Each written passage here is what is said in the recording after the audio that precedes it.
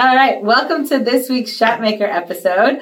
I'm really excited because we're in our Building Our Path to Bethpage series.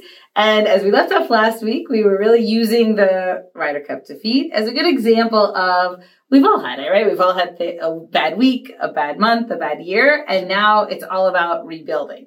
And the other thing we talked a little bit about last time was the idea of leadership. And a lot of rebuilding starts with finding the leader that understands the challenge, understands where you are today, and can really build a path forward. So we don't know if this is going to happen or not, but we thought this would be a fun example of everybody looking at the leadership on their team that you have in your business as you're going into next year. But using the example of, should Tiger Woods be the next Ryder Cup captain? Because we really feel like we all have it though, right? We have someone who's technically amazing, right? Maybe it's your chef, maybe it's your best server who the world loves, right? We have that person. And can that person transition into being a leader, being more of a team player? And I think as we walk through some of the universal qualities that Scott has, right, it's a great thing because we all have a Tiger Woods on our team. And that's the question is, you don't want to tell them to go away, but you need to find that role that takes their good qualities and makes them shine. Right. So, like I said earlier, no great athlete ever stepped into coaching and was good at it. It doesn't work. Yeah. All right. Forget all the issues Tiger has besides that. Like, he has a million reasons why he should not be anything. He shouldn't lead an ant brigade. But, great players just have a much harder time coaching because everything comes natural to them. Yeah. That's like the guys working in the kitchen on the line. Probably didn't teach him much. He's just good at it. Yeah. Right? And he gets you out of the weeds, get you out of the fire. Yeah. But you put him to lead men or women, can't do it. Yeah. It's not in him. And the same thing with Tiger. He can't lead himself. Yeah. Let alone he's going to lead people to do something. Right. And I think that's also when you're, looking around your company, looking around your, potential leaders, I think as we walk through some of these qualities, it really can be eye-opening to see it's not always your best performer who is your next leader. So, all right, Scott, what's the first quality that we All right, let's start with communication. Right? Might as well start with communication. No. So you have to be sober to communicate. So issue number one. He's very rarely sober, so that's not going to work for Tiger. That's probably going to be the first thing he puts in his contract is I don't have to be sober. And the next part that, again, would be kind of a knock to Tiger, we talked about it recently, is, the recent breakup, right? Being able to have difficult conversations. This is a good one. So rather than telling our girlfriend that we're going on vacation and having her pack her bags, we maybe should have just been honest and said it wasn't working out. It's not working out. Could you please pack your bags and go? Instead of she's at the airport and locked out of the house. Right. Which is true. So, again, ability to have difficult conversations would be definitely leadership quality, right? And something that, again, that top performer may not have a lot of experience with difficult conversations because they've always been here. They haven't had to explain themselves or prove themselves. Right. Right, because they were probably better than the person that was above them. Right. So the person just let them go. Right. So I think that is a huge quality for your next leader. Absolutely. So we're going to go Tiger no on that one. Okay. That's a nap. Second one, empathy. You almost tie that right back. Right back to sending a poor girl to the airport. Come on, where's everything with that? Come on. Right. And again, that's where, your argument of this isn't just a knock on Tiger, but that top person probably doesn't have to have a lot of empathy. I mean, you've been trained, if you're the top chef, you don't need it, right? Your food speaks for itself. Exactly. Your performance speaks for yourself. Yeah. So if someone's crying in the corner because they don't understand it, you're like, I don't need to worry about that. I'm doing well over here.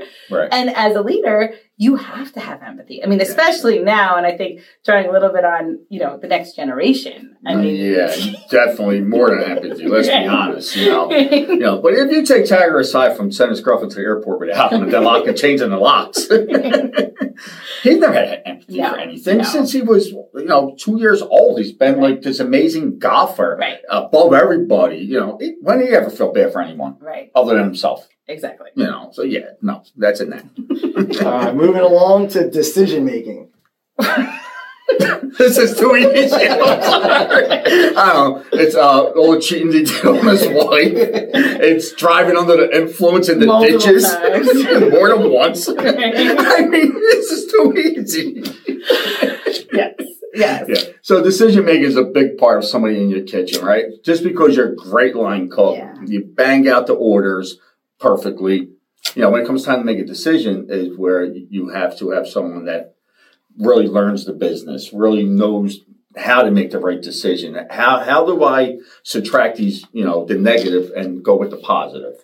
So I just don't think that, that's just somebody that's good at their job. Well, and I think that middle player who's had to hustle, had to work a little harder because they didn't have all the natural talent, I think has that they were able to prioritize, they were just get it done, figure out a way, find a solution when no one thought they would. Where I agree that top player in whatever you're looking at probably didn't have all of that adversity because they were mistakes good. Either. Right? They make the mistakes. The kid in the middle made those mistakes. Learn from them. Yeah. There's no better way to learn than like you said earlier with the coaches, right? The great players are making coaches, but look at like Steve Kerr now coaching. Outstanding. Or there's a lot of players that become good coaches, but they weren't the star of their team. Right. They were maybe the guy off the bench or the role player. We never look at a Hall of Famer as a coach. Right. It's everyone that wasn't the Hall of Famer that's a coach because the Hall of Famers can't do it because everything, first of all, comes too easy to them. Yeah. Like I said, that kid on the line cook is really good. It's just good at it because he's good at it. No one taught him. Yeah, exactly. So, that's it. Problem solving. It kind of relates a little bit to decision making, right? Yeah. Right. He goes right back to it. He's no problem solver. Yeah. He just creates problems. That's what he does. And a lot of times your more talented workers will create problems because they think they're so good. Yeah. And they don't want to work on this day or that day. They want their schedule. They're not, you roll out a new way to do things. They don't want to do it because we've been doing it this way. So those are the ones that really do become the problems. Yeah. Well, I think the other thing with problem solving is like you said, like you're so good at something, you are like laser focused on what has made you the best, and you don't even see that it's a possibility of doing anything else, and you just haven't had to really think about it. Absolutely. Yeah. So that's in that for him. So. We're not going to hit one of these. No. It's not looking good for him. So no, it's not. How about delegation? Yeah. Has he ever had to speak to anyone? No. I mean, I think, again, whatever you're technically good at, right? Like you've kind of pigeonholed into doing it your way with your team, like someone on the line, right? Like you know how to get through a shift your way.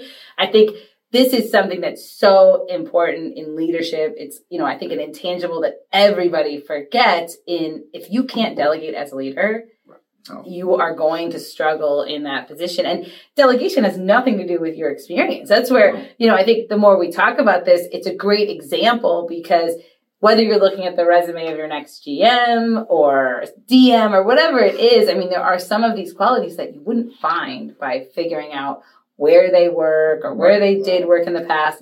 So some of it has to be some of those questions that you ask as you're talking to them. During the interview, absolutely. Listen, so if you're going to delegate tasks out, you have to have trust. Yeah. We know Tiger don't have trust. Right. If he trusted his girlfriend not to break things in the house, he would have told her that they were breaking up instead of locking her out. So, he's never had to delegate anything to anyone ever. So that's in that for him. But in the restaurant, again, it comes down to trust. You don't want somebody at that top level that just doesn't trust anybody to get it done.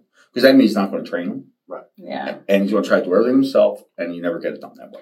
Well, and I think that's the other part of delegation. Because I agree with you. There's like a fundamental issue. Like people, not an issue, right? Because some people just struggle delegating. But usually that's a symptom of something else. Yes. And I think it's trust. And then also being okay with not being the star. Well, right? Because you could delegate to someone and they might get it done. And the boss comes in and says, oh, that was amazing. Right. And that star person might really struggle with not being the star. Yeah. So that's another Tiger problem. So you got to be in the limelight. Yeah. Well, it's reason why your district manager wasn't always maybe your best GM, right? You have maybe 5 GMs. longest part of district manager, he may not have been your best operating GM. Same reason on your management team. Your GM may not have been your best of your 5 managers because of the skill level, but in that new role, it suits them. It suits them. Right? It suits them. Yeah. And they're okay with if the team wins, but you didn't win. They look at that as a win. Not every leader does, and that we see is a huge problem. Right. Yeah. So your best GM's probably not developing anyone. Doing everything himself, right? Yeah. So they're successful because of that. Right. But the people under him are developing people around them. Yeah. Which I always like to do because it's nice to see all these people be able to grow and get better at their job. Where I don't see Tiger like trying to nurture anyone that way and delegate this out because you're going to get better at it. No. Nah. Adaptability. Let's see. He's been in a lot of trouble, right? He's cheated on his wife multiple times. Can't be honest with a girlfriend. He comes out to the tours and, he only plays until he stinks and he's not playing well. Then he's got a back issue, right? So he can't adapt to anything, right? He's not adaptable. I can never see him being on that tour with a group of guys that he's leading and things are going bad and kind of turn the tide and make him turn good. He can't adapt to what's going on. Yeah. Which I think is one of those, again, adaptability you're not going to see on a resume. So you really have to think about, you're not just asking someone, oh, what was it like to work at your last position? Did you like it? But you're really trying to find out, can they adapt? Because I would say in hospitality, you have to be able to adapt. The world has changed so fast. The industry has changed. And if you're someone who's stuck in the way it was done 10 years ago, you're not going to be successful as a leader today. But it's a really hard quality to kind of work through and figure out who is adaptable. Like, what does it even mean to really be someone who can adapt? It's almost something you'd have to see them do. Or, what I love with you guys is, the idea of bringing someone in for an hour, maybe making it more informal so I can see the way that they handle oh my God, we're rushed. Is it someone who's just going to jump in, carry some plates, even though it was an interview because I know you're busy and I'm going to help you out? Or someone is just standing there I'm waiting for my interview still, right? That I think you'd have to see work out. And I love the idea at this stage of bringing someone in to watch them before you make this decision. I always love doing that because you get a real sense for who the person is. Yeah. You're going to know. Like you said, if they jump in, and I could go in any restaurant, as Scott could too. And I don't care what restaurant it is.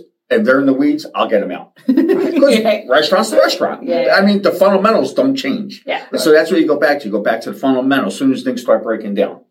And I just don't think that's, that you can't just see that by talking to them. You can ask the question, hey, tell me a situation that you had to adapt to. Right. But they can tell you anything. Yeah. Come on, hang out for a couple of hours. Yeah. Let's see what you got. If they never jump in and touch anything or ask questions or go to the line and look around, then you can see that they never adapt to anything. They go with the flow. Yeah. And that's a problem. Yeah. I agree. Nah. Motivation. Come on. I can't see. So you might have to give them this one. No. How are you going to give them this one? When did he ever have to motivate anyone? Okay, motivate other people, but I'm saying his personal motivation to be good. No, his father motivated him.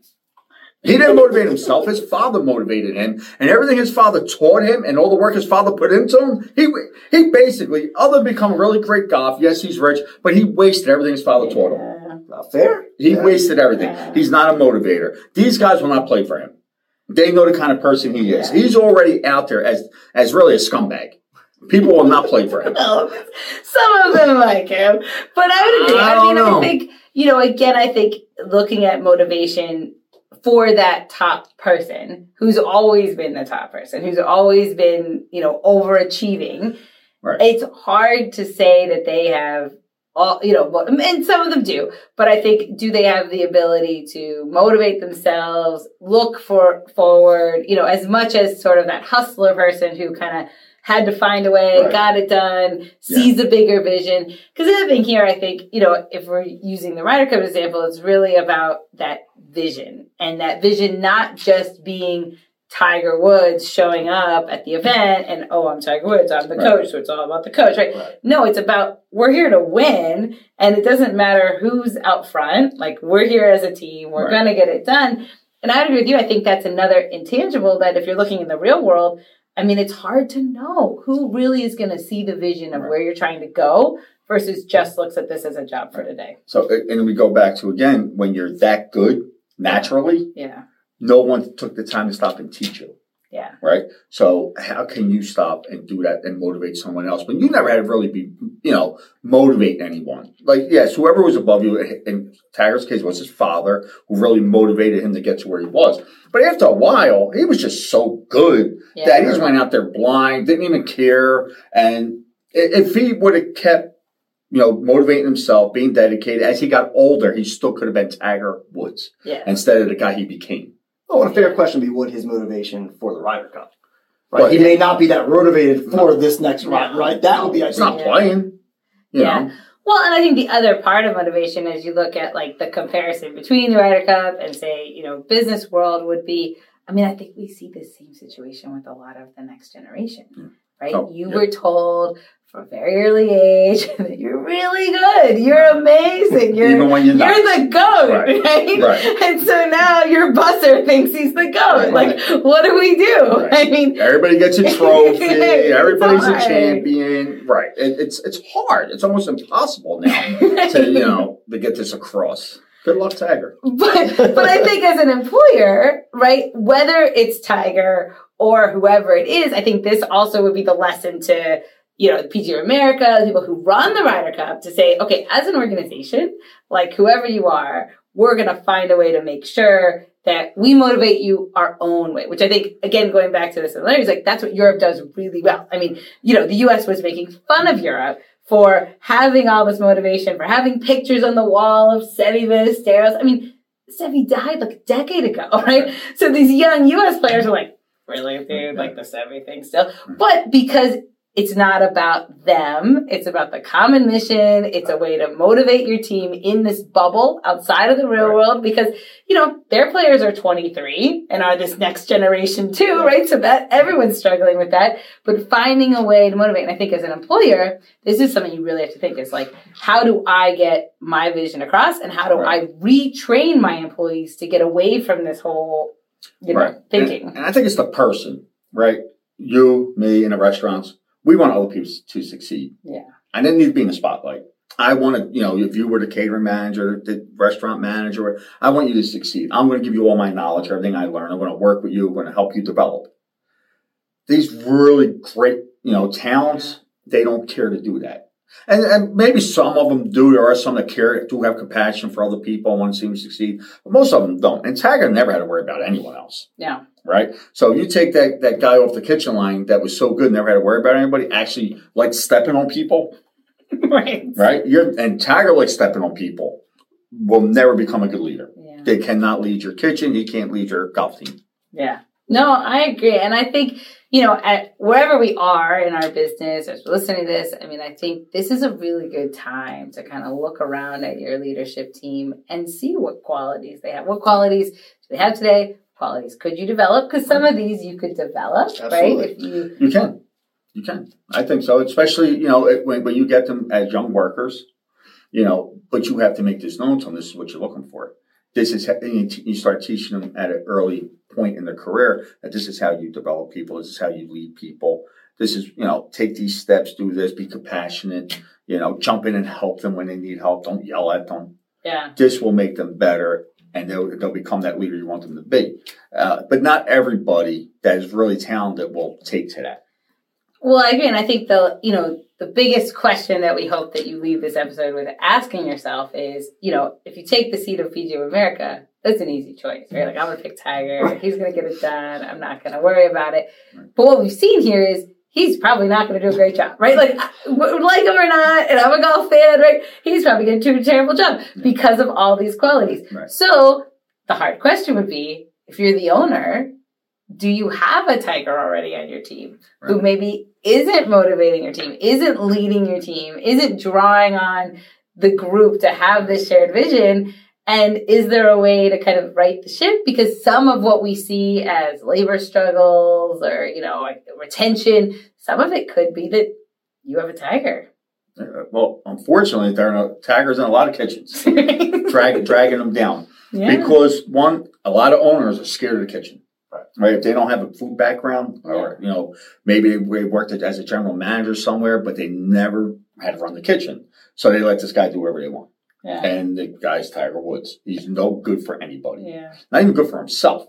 But he's running your kitchen. You're okay with it, Because he probably is great to you. Right. That's the thing. Right. If you're the owner, you probably aren't going to have a problem. Because you're not worrying about the kitchen. Right. But if you had somebody in there that really led the team and really cared about your kitchen, your margins would be better. Yeah. You would have a better atmosphere everywhere. And probably everyone would be less stressed. Yeah. And you would get a lot further. You probably could have 3 or 4 locations instead of 1.